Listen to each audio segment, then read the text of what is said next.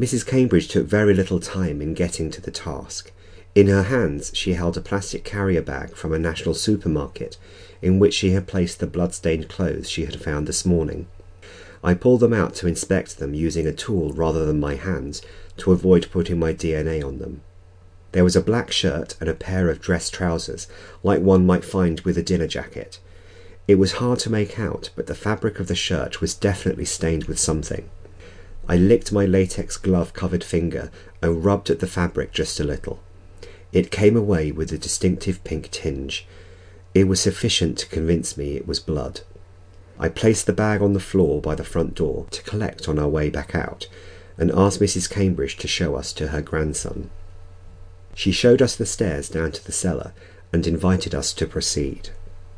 I crept down the cellar stairs, not because I was concerned about going into the dark, of course, but because I wanted to find Jim asleep, or at least catch him by surprise.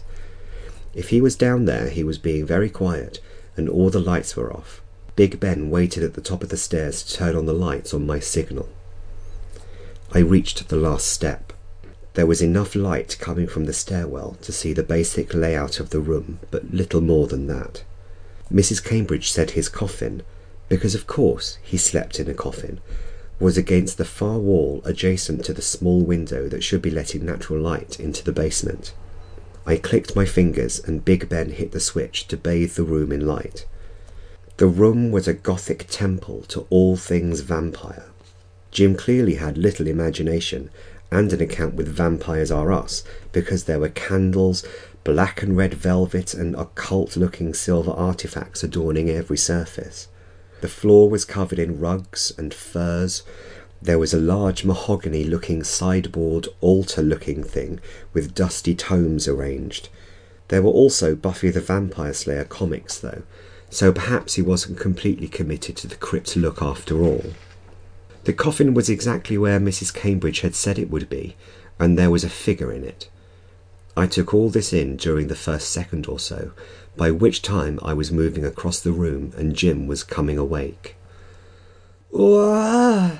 said Jim, his hands gripping over the sides of the coffin and his feet beginning to flail.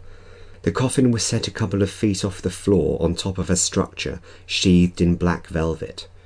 The coffin looked high-end to me, not that I had much experience when it came to coffins, but it was made from a shiny black material and looked expensive. Jim was getting up, which is not what I wanted. I wanted him incapacitated or immobile while I asked him a few questions. I crossed the room in 2 paces, raising my hands to my sides to show they were empty. "Take it easy, big fella. I am a private investigator here at your grandmother's request. I just want to ask you a few questions." "You dare to disturb me from my slumber?" I'll give him this. He got into character pretty quick.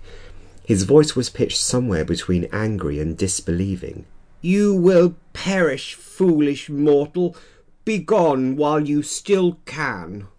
He was half sat in the coffin now, with his hands gripping the sides. What I noticed, though, was that he didn't seem to actually want to get out and deal with me. I crossed my arms and gave him my stoniest look. "Jim, tell me, do you really think you are a vampire, or are you just being a twat?" Above me I heard Big Ben snigger. Jim was not tall, perhaps 5 feet 8 inches or a little more, hard to tell with him in a coffin. He was also skinny, as if the diet of blood was not very filling. I reminded myself that he was potentially guilty of several murders, but it was hard to imagine the brutal murders being carried out by the gimp in front of me. He was wearing black drainpipe jeans, no socks, a black silk shirt open to the waist nearly, heavy eyeliner and black nail varnish on his fingers and toes.